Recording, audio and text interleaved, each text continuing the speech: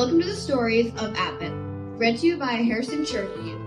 My name is Max, and I am in high school. Today is week 3, day 4. Our theme this week is joy. Today our reading is Isaiah 9:3. You have multiplied the nation. You have increased its joy. They rejoice before you as with joy at the harvest. What's your favorite Christmas food? Take a moment to really think about it. Close your eyes and picture the family table covered in casserole and carbohydrates.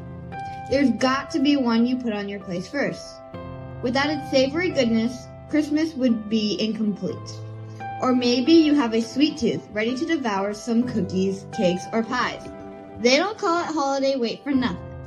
This verse from Isaiah talks about the joy of Israel. He says that God's people are rejoicing like it's harvest time, and there's more food than they can imagine. They are gathered together as a community, as they delight in the good things God has given them.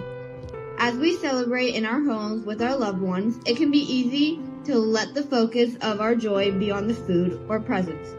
Our eyes will drift to the harvest on the table or under the tree, and we will forget the God who has made all our blessings possible. This verse reminds me of the final scene in How the Grinch Stole Christmas.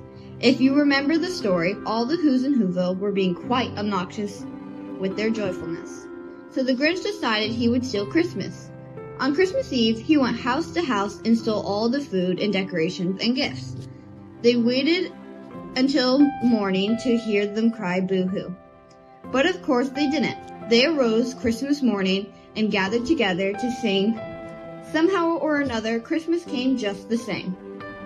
James 1:17 reminds us that every perfect gift is from above, coming down from the Father of lights. Nothing we have comes from our own hands, but only through the grace of God. We must not find joy in the gifts without finding joy in the giver.